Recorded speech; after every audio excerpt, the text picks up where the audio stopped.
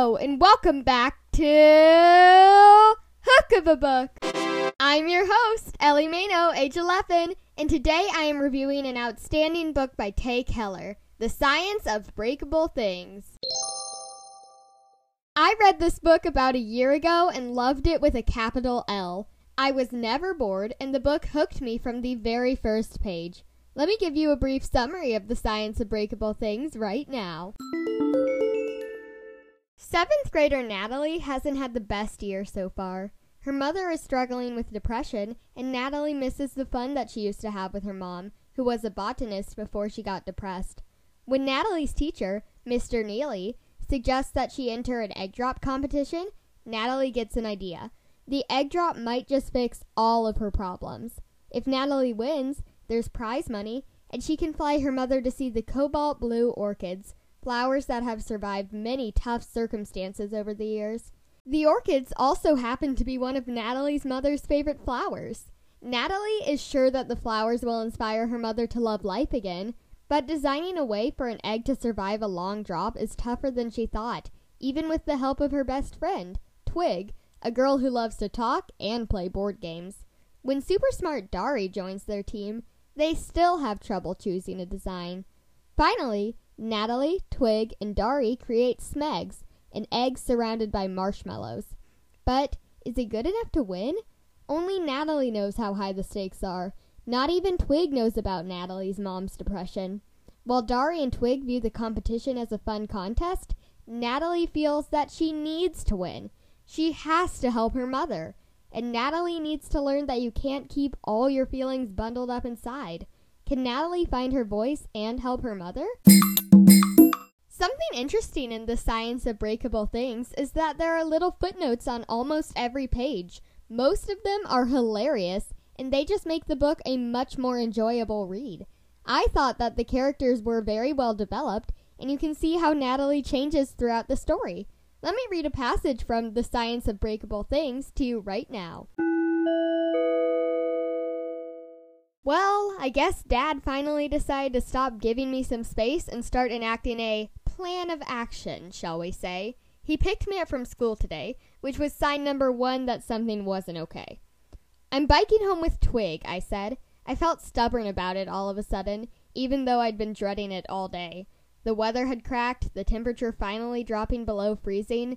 We all had our down jackets out today, finally admitting to ourselves that winter was a thing that was happening. You can put your bike in the trunk, he said. This is weird to say, but seeing Dad out in the real world was unsettling. I hadn't realized until then how sucked up we'd been in Mom's sadness. The two of us were compass needles, pointing straight at Mom. We hadn't done anything outside together in months. I think Dad was realizing it too, because when I got into the passenger seat, he wrapped an arm around me and pulled me into an awkward hug. This will be good, he said. Doris is really good. Which was sign number 2, because anything involving someone named Doris is definitely not okay. Footnote number 28. Is it just me, or does the name Doris automatically make you think of a lunch lady, or an old woman who knits cat sweaters? Sorry if your name is Doris, just, you know. I didn't ask who Doris was, partly because I didn't want to know, and partly because I already did know. My palms started to sweat. I chose that passage because it has a great metaphor, the part about the compass needles. I feel like the use of figurative language helps you understand how wrapped up Natalie is in her mother's depression, and also how she tries to avoid it. Tay Keller uses some awesome humor and descriptive language in that passage, and that's why I chose to read it to you.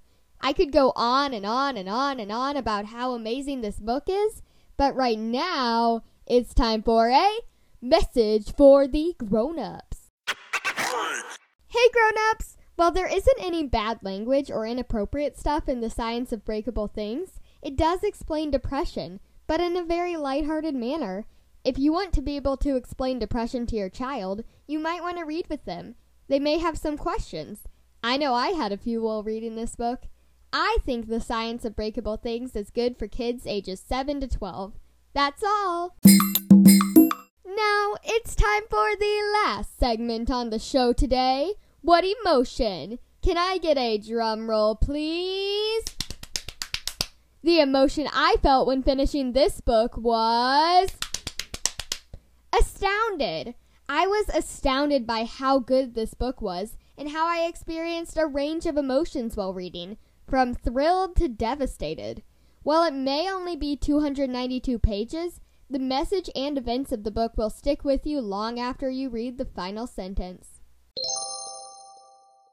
Thank you for listening to this week's episode of Hook of a Book. If you have a book you want me to review on the show, email me at hookofabookpodcast@gmail.com. You can also send in a voice message. Both links are in the episode description. Also, if you haven't heard, Hook of a Book now has an Instagram account.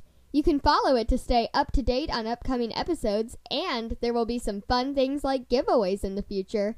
You can find the link to Hook of a Book's Instagram in the podcast, not the episode, description. Remember, stay safe, stay healthy, and keep on reading. Ellie out.